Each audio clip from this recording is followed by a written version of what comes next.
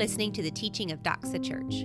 Doxa is located in Spartanburg, South Carolina, and our mission is to glorify God through the fulfillment of the Great Commission.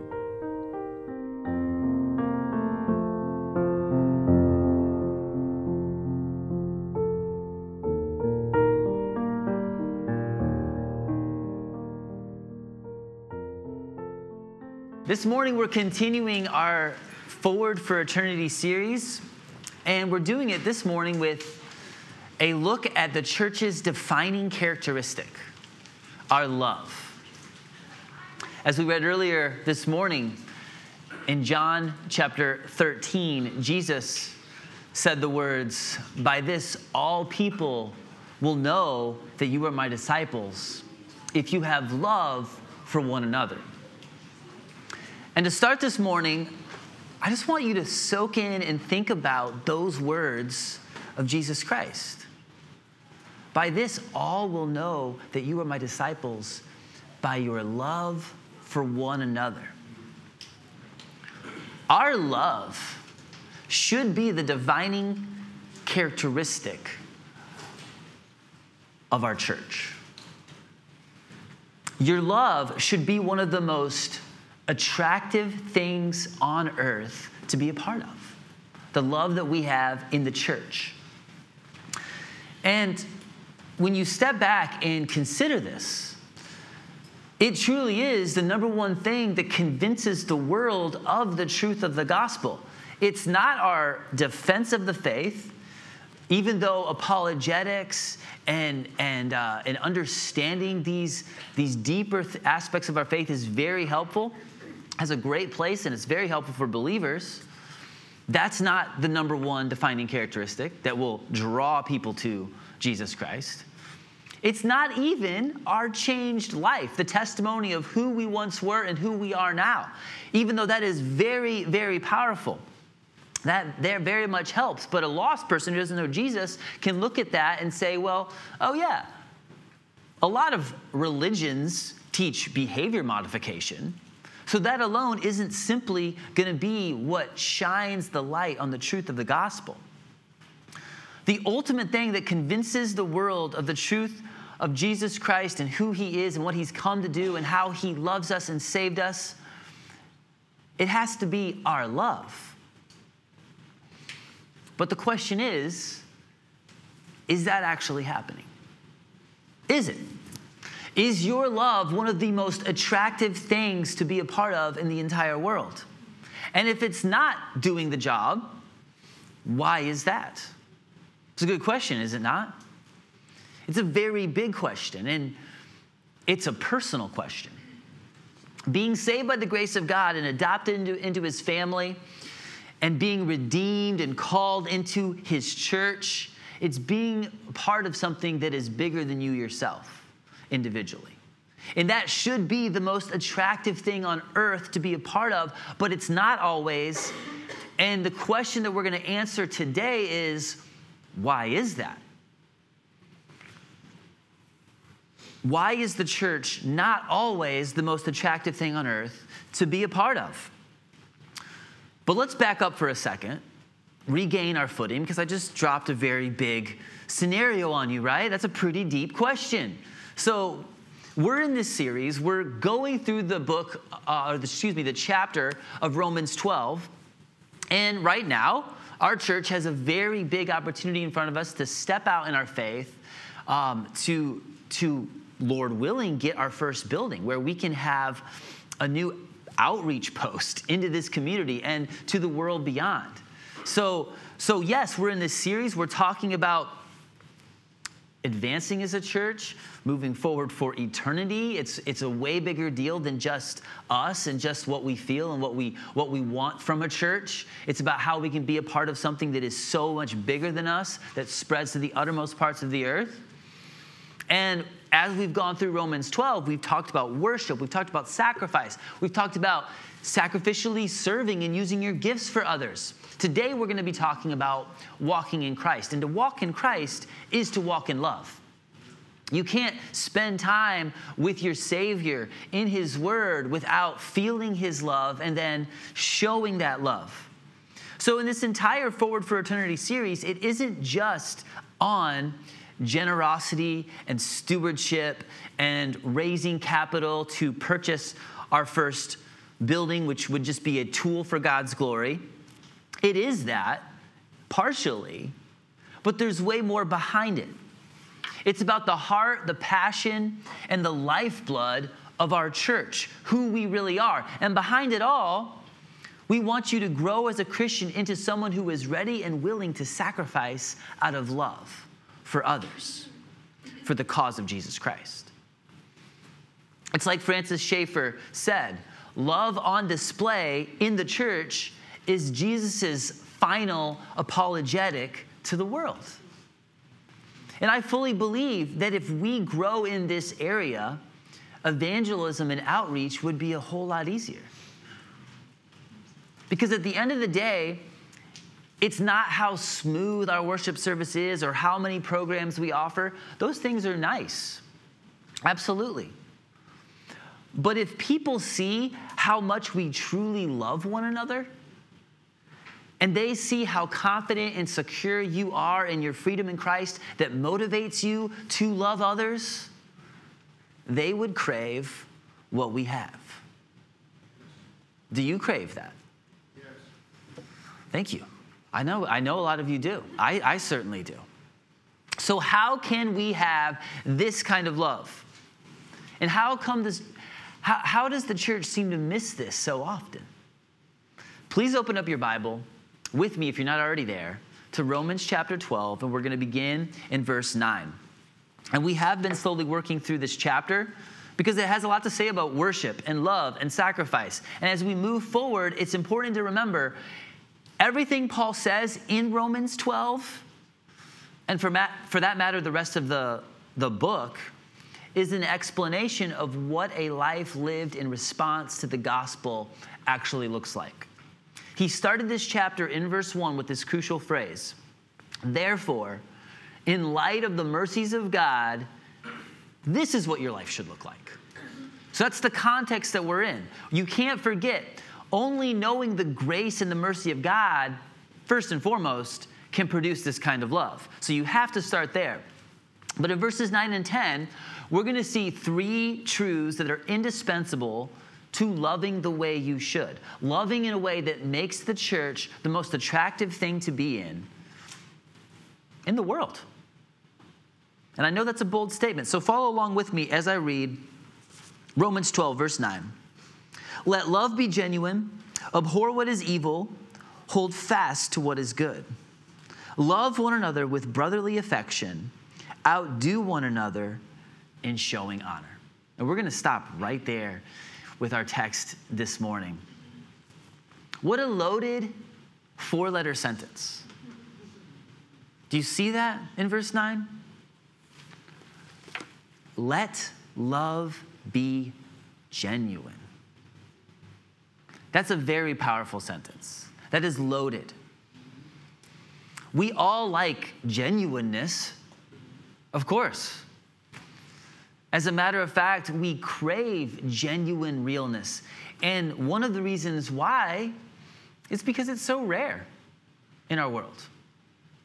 So let's talk about this. To truly walk in love, you can't fake it.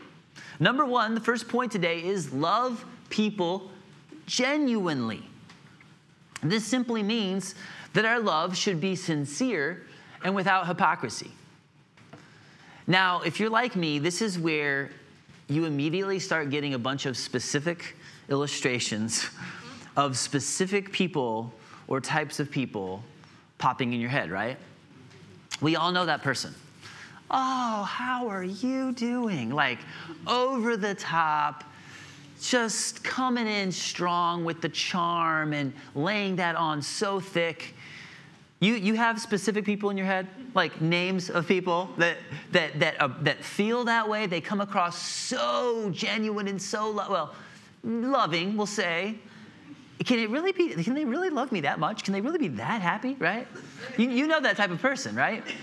And I'm not saying all those people are fake, but I'm just saying you probably have some names flashing through your head where they're warm and polite on the outside, but behind your back they're making snide remarks about the shirt that you're wearing, right? Most of us have had our fair share of run-ins with those kind of people, and it's such a turnoff. The worst is when you get the wool pulled over your own eyes and you think someone is sincere because they came across so thoughtful, they even make you feel good, only to find out that they were jealous or that they didn't really care about you at all. They only cared about advancing themselves. So when I say be genuine, everyone in this room is like, preach it, David. Yes, that person over there, that fake phony, I found out that they were fake. That's so wrong. It's so destructive. Yes, but I'm not talking about that person in your head right now, okay? We're personalizing this, remember? That's what we're here for. You're listening to a sermon, and I want you to apply it to your own heart. So my point isn't to talk about them, I'm talking to you. And you have to personalize this yourself. Are you just polite, warm, and kind? Or are you polite, warm, and kind because your heart is full of what Jesus did for you, of who God is, and what he has done for you? It's a big difference. Some of Jesus' strongest words in the Gospels were about people who lived a life of phony love. The Pharisees. They masked their spirituality. And today, that still goes on. And maybe it's a spirituality mask. Maybe it's an altruism. Like, there's a lot of things you can do to pretend to be someone that you're not, to make yourself look good, even to make certain people feel good because you like those people for now because of what they provide and offer you. But Jesus called the hypocrites of his day whitewashed tombs. Beautiful on the outside, but on the inside, full of dead man's bones. And the closer you get to someone's heart, the more you sense their true motivations. At the end of the day, no amount of politeness or peppy personality can cover up what's rotting on the inside. So Julie's home with Beckham and Dawson today. So we got half our family here. But I tell you what, when our family went from 2 kids, Beckham and Paxton, to 3 kids, it was surprisingly not as big of a hurdle as I thought it was going to be. Maybe that's because Monroe has like both my wife and I's best personality traits combined. And she helps a lot. Like, she takes after her mother more than any of our other kids. So that's a huge bonus. Maybe that was part of it. But when we went to Dawson and had a 4th kid, we started really noticing it. Wow. Okay, and we're running around, we're doing a lot. Our other kid, Beckham and Paxton, are getting older. So our minivan is very active, and it is very used. All right, I'll just leave it at that.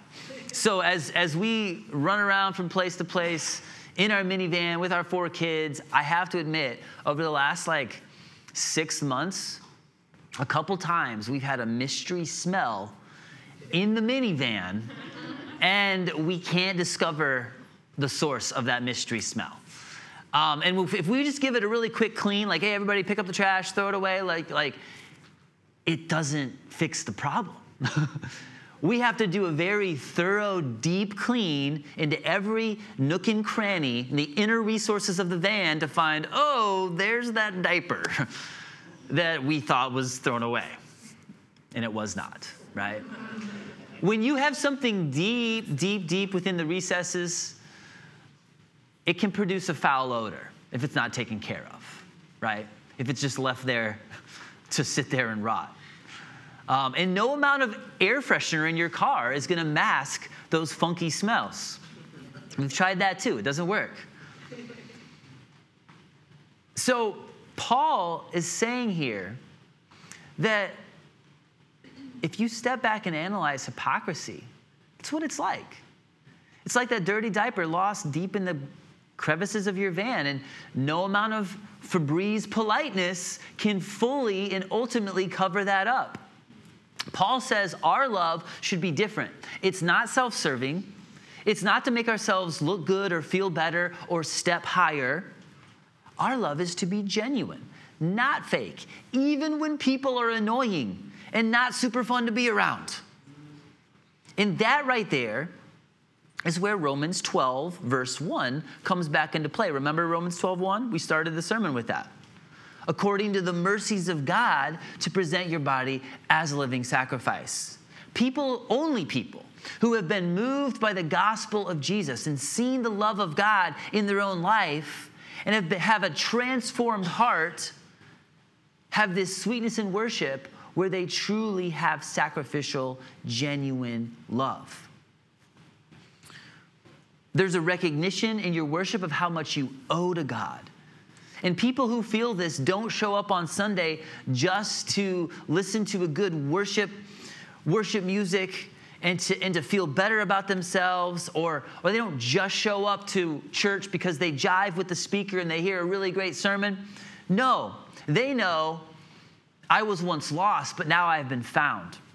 I'm overwhelmed with the goodness and the loving kindness of God, and I'm going to love, forgive, and sacrifice because that's what Jesus did for me.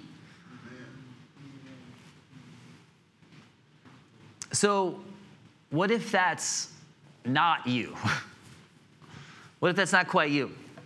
What if you know Jesus Christ, but you don't really always love from a pure heart? If you're being honest, your love isn't always genuine. Do you just say, forget it, I got to be myself, and chuck out kindness? No, that's not the answer either. What you do is you walk with Jesus Christ. It's really that simple. Because the only way genuine love is going to grow in you is to go to the source, to get to the heart of it. Just like you can't mask the mystery smell in your van, you also just can't manufacture a fragrant smell out of thin air. It's impossible. You may pull it off temporarily somehow, but it won't last.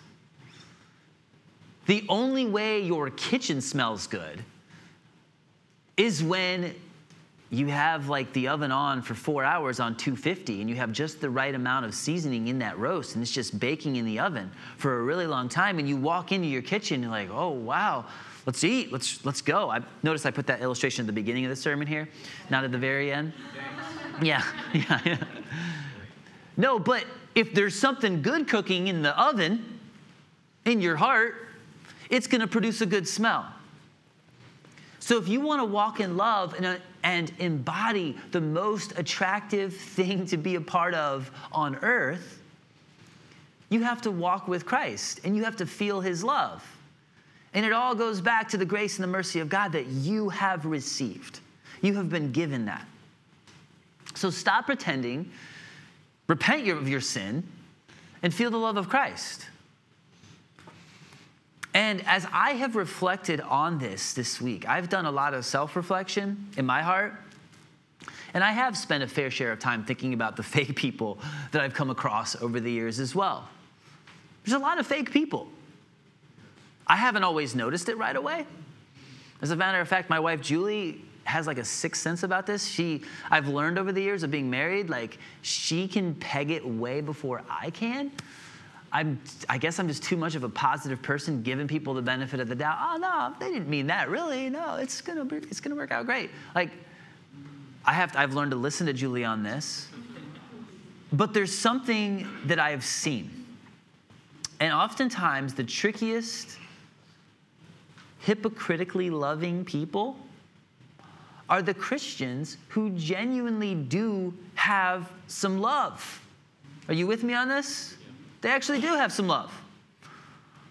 There's part of them that loves, and they most certainly do love some people. They may even love God, but there's two common denominators that rear their ugly head and in the end cause pain and hurt through being ungenuine. You know what they are?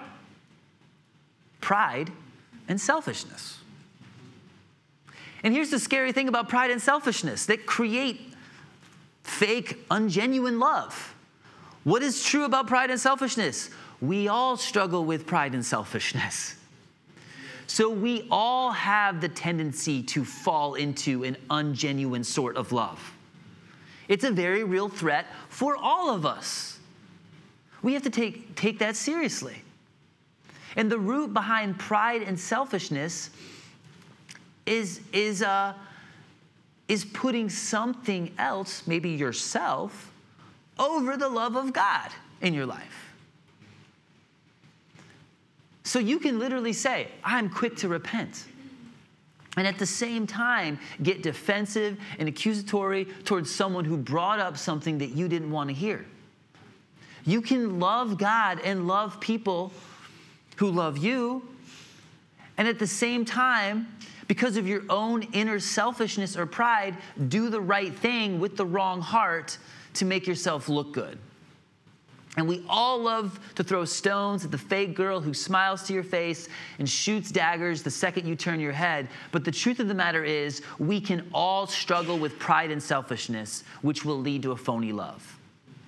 So let your love be genuine. And again, the only way to do that is to walk with Jesus Christ, to see his love for you. Jesus doesn't help the fake you. Jesus died on a real cross for the real you. Amen. And only when you expose the real you and admit that you have some false motives stemming from pride or some vainglory stemming from selfishness, only when you do that will he remove the foul smells and replace them with an attractive, beautiful aroma. So that's the first way that we must walk in love. Here's the second way. Look at the rest of verse 9. Abhor what is evil, hold fast to what is good. To abhor is to detest. It means to be horrified at what is evil. To hold fast, some translations there will say cling. It's the idea in the original, it's just like gluing yourself inseparably to something. You're to do that to what is good. Abhor what is evil, hold fast to what is good. Okay, sure. Sounds just like something a pastor would say, right? Isn't that what every Christian says? Abhor what is evil, hold fast to what is good. But what does that have to do with love, you ask? Did Paul just throw that in there? What that means is your love should be grounded in God's truth. Not what someone's feeling or what the shifting culture is pressuring you to support. Okay? Number 2 today is love enough to tell the truth. Let's be honest. We're gonna get serious here on this point. But our world is tragically confused about love. That's right. The world says love is love. Meaning you can love whoever you want to love. Whatever your heart desires, go for it and love that person. Sounds sweet, right? Who could disagree with that? How unloving to tell someone you can't love who you want to love. Sounds terrible. Sure. But let's just cut to the chase. I told you this is going to get heavy for a second, all right? It would be ridiculous and weird to love a horse the same way you love a woman. So there's got to be a line somewhere there, right? Right? Most people at this point in time still say you can't love a minor the same way you love an adult. Keep in mind that I said the majority of people right now say that because there is a rise of quote unquote minor attracted persons in our country. And there's momentum behind that the same way there was momentum behind the homosexuality movement in our country 40 years ago. You can say love is love all you want, but what does that mean? What is the definition of love? Our world doesn't even know. They call physical attraction love. They call enjoying a science fiction IP love, right? Like, we call it all love. So there has to be a standard of truth outside of yourself. Because if everyone has their own truth, what do you do if one truth contradicts the other? Logically, if two completely and utterly contradictory ideas that oppose one another, they both can't be true.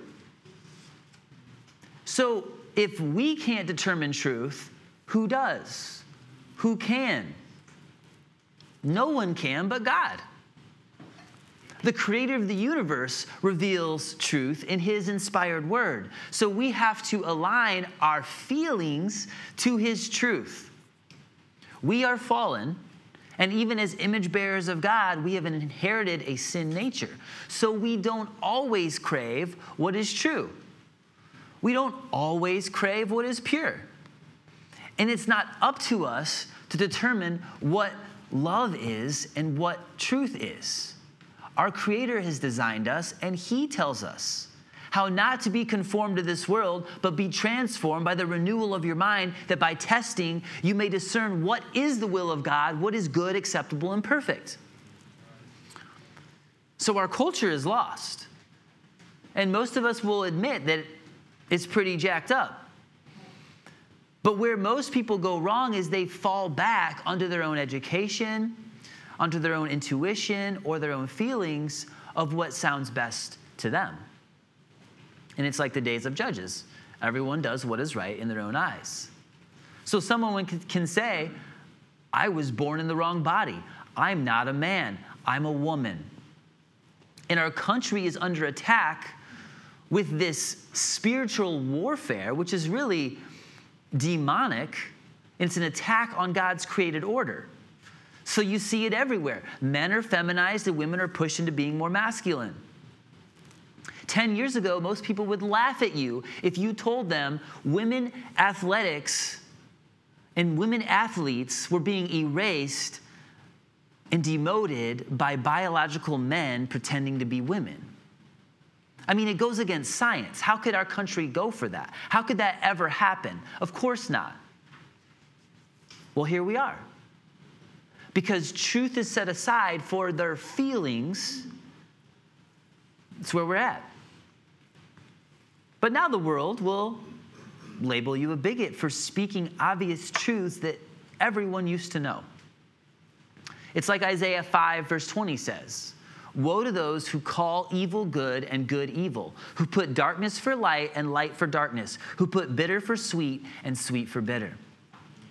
And we're already at this point where very few people are bold enough to say that homosexuality is the same distortion of truth and rejection of God's created order as all the other things I mentioned. Even Christians have been working it into, I can find a way to make the Bible agree with this. And it doesn't matter that LGBTQIA and on it goes, all proves to you that they're one and the same. Many people have caved, and we already have Christians twisting the Bible to prove the point that they wanted to say. It's not going to be long until someone twists the Bible to say that polygamy, and you name it, whatever their fallen nature craves, fits in within their faith. Now, I've just painted a very grim picture. I told you it was going to get heavy for a minute. But here's what I want you to know. No matter where you stand on any of this, right now, God loves you. That's the most important thing. And despite everything you hear from the world has lied, and it has duped many people into thinking what they feel and what they desire is their identity. And this is a massive topic that we don't have fully enough time to go into today. But if you're steeped in this and this is new to you and you can't believe I'm saying what I'm saying, this is the first time maybe you've ever heard somebody say this, I just want you to hear me. I'm not attacking you, even though you've been conditioned to feel that way. I love you enough to tell you the truth.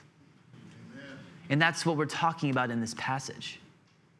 Even though it's not what you want to hear, God's way is better than the way your heart is pulling you.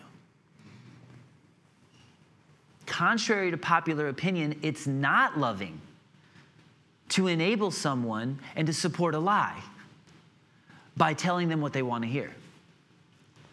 It's not loving to let someone believe a lie and reject God's plan for their life. So I'm not against you, and I'm not saying this because I want to get in there and just cause contention and I want to ruin your day. I'm not saying any of that. I don't want you to not like me, but I honestly love you enough to tell you this is God's will for you. This is the way God created you. And even if your fallen nature and your sinful desires are craving something different and contrary to God and his will, we can't pretend that his will isn't clear. We were watching a baking show, the Great American Baking Show last night. We love watching the Great British Baking Show, and now they brought it to America. And we were sitting there as a family just watching this, and one of the guys just drops in there, just happened so fast for me and my husband. And Paxton just blurted out, "Wait, what? That's weird." I'm like, "Oh yeah, all right. We're going to be reading Romans 1 tonight, okay? We're going to have to explain this.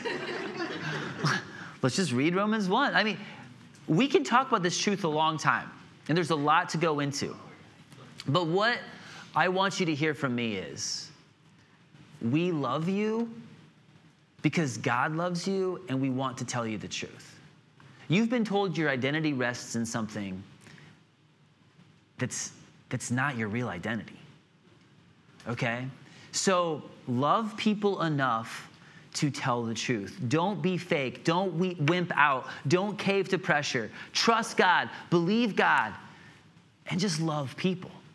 You can love a person without accepting everything about them, right? Yes. The world doesn't want that to be out and to be known, but it's true. I can disagree with someone and still love them as an individual. And a love that won't warn you against the dangers of evil and distortion of truth ultimately isn't love. When you won't tell the truth to someone, what is motivating you is not love for them or affection for them. You are afraid. It's fear. So you're afraid of losing their affection more than you love them. And if you were choosing the benefits of your relationship rather than loving them and going there with truth, your love isn't genuine right there. Let your love be genuine. Abhor what is evil. Hold fast to what is good. And I know what I'm saying right now is very countercultural, but I want you to hear this next verse. Because if you step back and think about it, the people who claim tolerance, the tolerance police, the people who shout the loudest about inclusivity and equity, those are the same people that are the most vicious, unforgiving people out there. They don't have genuine love. Instead, they are driven by anger, bitterness, hatred. And the second you step back and listen to their tone, you can see that. So in contrast to that, I want you to hear this next verse. And you tell me, is this next verse, verse 10, is it exclusionary or is it something else? Let's look at it together. Verse 10. Love one another with brotherly affection. Outdo one another in showing honor. Do you see how much is packed in these two verses when you get the full context of all of this? Now remember, these are the marks of a true Christian. This is how we walk in love with one another. And even in a broader extent, this is how you present your body as a living sacrifice. This is your spiritual worship to your friends, your neighbors, even your enemies. This is actually what makes us the most attractive people on earth. People who aren't afraid to buck the status quo and love genuinely, even when it's not easy or popular. And this always wins out in the end. Jesus is the right side of history. So staying with him is always the right choice. But this is the exact opposite of the way the world wants to paint us. Sometimes we mess up and we aren't genuine and we don't do this. Let's be real. The church has messed up on this on plenty of occasions. But this is how we have to be. And here's how I want to sum it up for you in verse 10.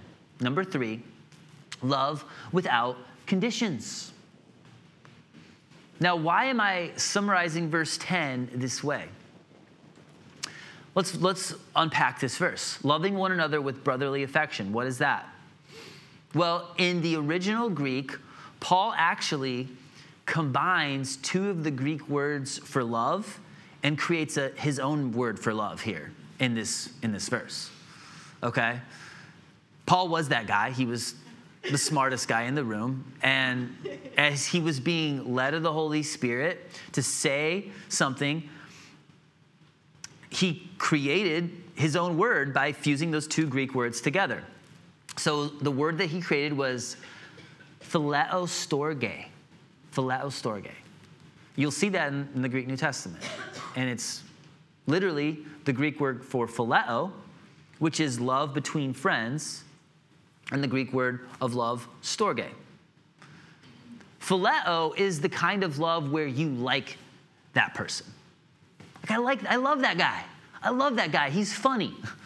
You know, that's what we're talking about. Like, and in the Bible, we see God has agape love for us, where he chose us. We did nothing, but he chose us, even as we were unlovely. And it's an amazing, comforting thought to know that God loves us in that way with agape love. We're also told in the New Testament that God loves us with phileo love. He didn't just choose to love the unlovely. He actually also really likes what he created in you. Like, he likes you, your personality, the way that you were created. He likes you. That kind of love. Phileo love. And then we have storge love. And this is like the maternal, motherly, deep, affectionate love. Like a mother loves her baby. Did her baby do anything to her besides cause her pain in the delivery at that point? Nothing yet. But she already automatically has an innate sense of deep love for her child. Okay? So Paul has taken both these words together, and he said, this is the love that we are to have. This is a genuine love. And then he includes it with Philadelphia, brotherly love. So really, this sentence is like saying, love, and do this deeply as brothers and sisters. We're talking about all this love right here. The brotherly love component is in there, and that's also all we see sometimes. That's all we think about. Also, it can be challenging when you read this verse about love as brothers and sisters, because some of us come from very messy families, right? And not everyone has experienced love from their father or love from their mother or love from their brothers or sisters the way it's supposed to be.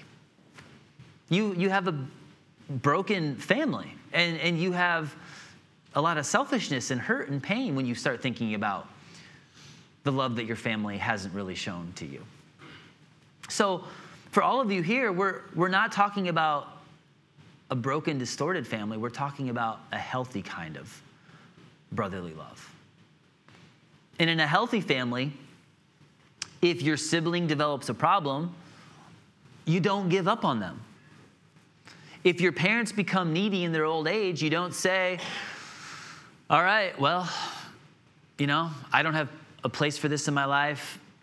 No, you don't say that at all. You don't just send them off. Like, what you should be doing is rearranging your life to take care of your parents. They took care of you when you were young, and now it's your turn to take care of them, right? Like, that's love.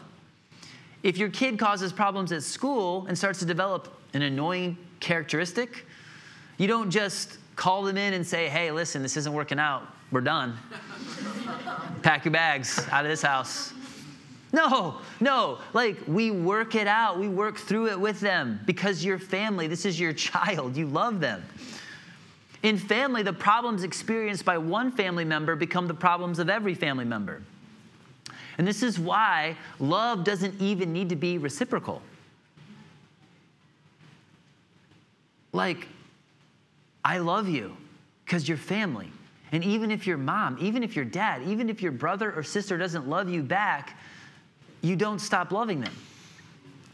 I love how C.S. Lewis says, love is never wasted, for its value does not rest upon its reciprocity.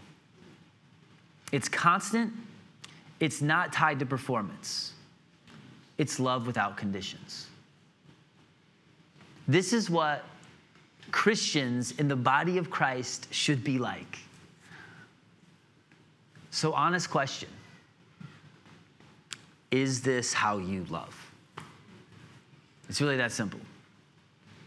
Is this how you would describe your commitment to the body of Christ and to all of your neighbors that you were to be shining light to? How many people do you love like this? Do you see now how weighty that first sentence was? let your love be genuine? Too many of us don't think this way. And your love for the body of Christ, the church, is more comparable to the love that you would have for something totally way less powerful and impactful. Let's be honest, right? There's a lot of people who their love for the church really comes down to like, it's on the same level as my adult kickball league, right? Like it's one night a week, not that high of a commitment. I enjoy it. There's some laughs. I'm giving my energy to it a little bit. There's some benefits for me in this. But it's not that high on my list of priorities, right? If something else comes up, I can miss Monday night kickball. That sounds terrible, but let's be real. There's a whole lot of people who claim to love Jesus, and that's the way they treat the church. Sometimes it's like your commitment to a new season of your favorite show on the Food Network, since we're talking about the Food Network earlier today. At the beginning of that season, it's fresh. You're discovering all the new cooks. But as the season goes on, you find out, there's some things I don't like about this person. And no, I don't like the way they did that. I don't like their baking technique here. And you slowly disengage. You don't like the decisions the judges are making. Does that sound familiar at all? In like a church relationship, the more you get to know people, they have flaws too? As if you don't have flaws. So it's easy on a cooking show, just flip the channel, right? Turn it off, watch something, go for a walk outside, please. But we're talking about the church. We're talking about genuine love. And if you don't have that love, the church isn't going to be something that people crave. It's not going to be something that people desire. I need that. Not even close. So your relationship to the church should be like family. A healthy family. Where you show up to dinner not just because, of your mother-in-law's meatballs, because you could, take it or leave it. It's not what's on the menu that's drawing me to this family meal. It's because the family is here. This is where I belong. And for that matter, leaving a church and going to a new one should be a serious decision. I'm not saying there's not a place for it. There definitely is. But it's weighty because you were literally leaving one family and plugging yourself into another and joining another. Do families get toxic? Yes, they do. And there are times where you have to set guardrails and protect your family from your extended family. All of that comes into play. So don't take this illustration too far, right? But wherever God leads you to be in church, it should be like a healthy family.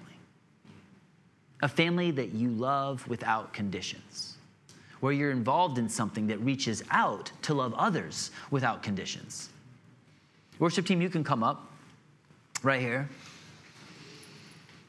When another family member doesn't love and do their part, you feel that, right? We all do. Someone else has to pick up the slack. But the best way to shine the glory of God and to show the love of God in this world is to love genuinely.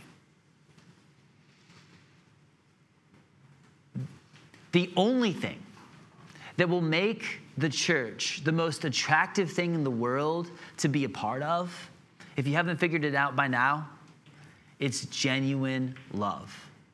So love genuinely. Love enough to tell the truth. And love without conditions. It's not about what we're against. It's about who we are. And when you become that person in the body of Christ, that's when you're an attractive person. It's all because of Jesus' love for you. It's not about what you're against. It's about who you are. And who you are is because of the love of God. And when you know Jesus, you know love. So the more you focus on what Jesus did for you, he came to this earth, lived a sinless life, suffered and died, gave himself so that you may have life, so that you can have forgiveness of sins. That's the gospel. That's the ultimate sacrifice, the ultimate picture of love in Jesus Christ. And he didn't just picture it, he lived it. And he gives it to you. Would you stand up, church? We're going to sing about this. And I know this was a convicting message for me, most definitely, and I hope it was for you too. But if you know Jesus, you know love, and you can love genuinely.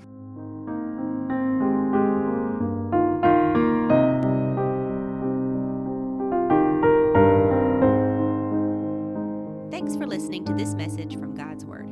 If you have any questions about the topic of this sermon, or if you would like someone to follow up with you about applying this to your life, please reach out to us at info@doxaupstate.church.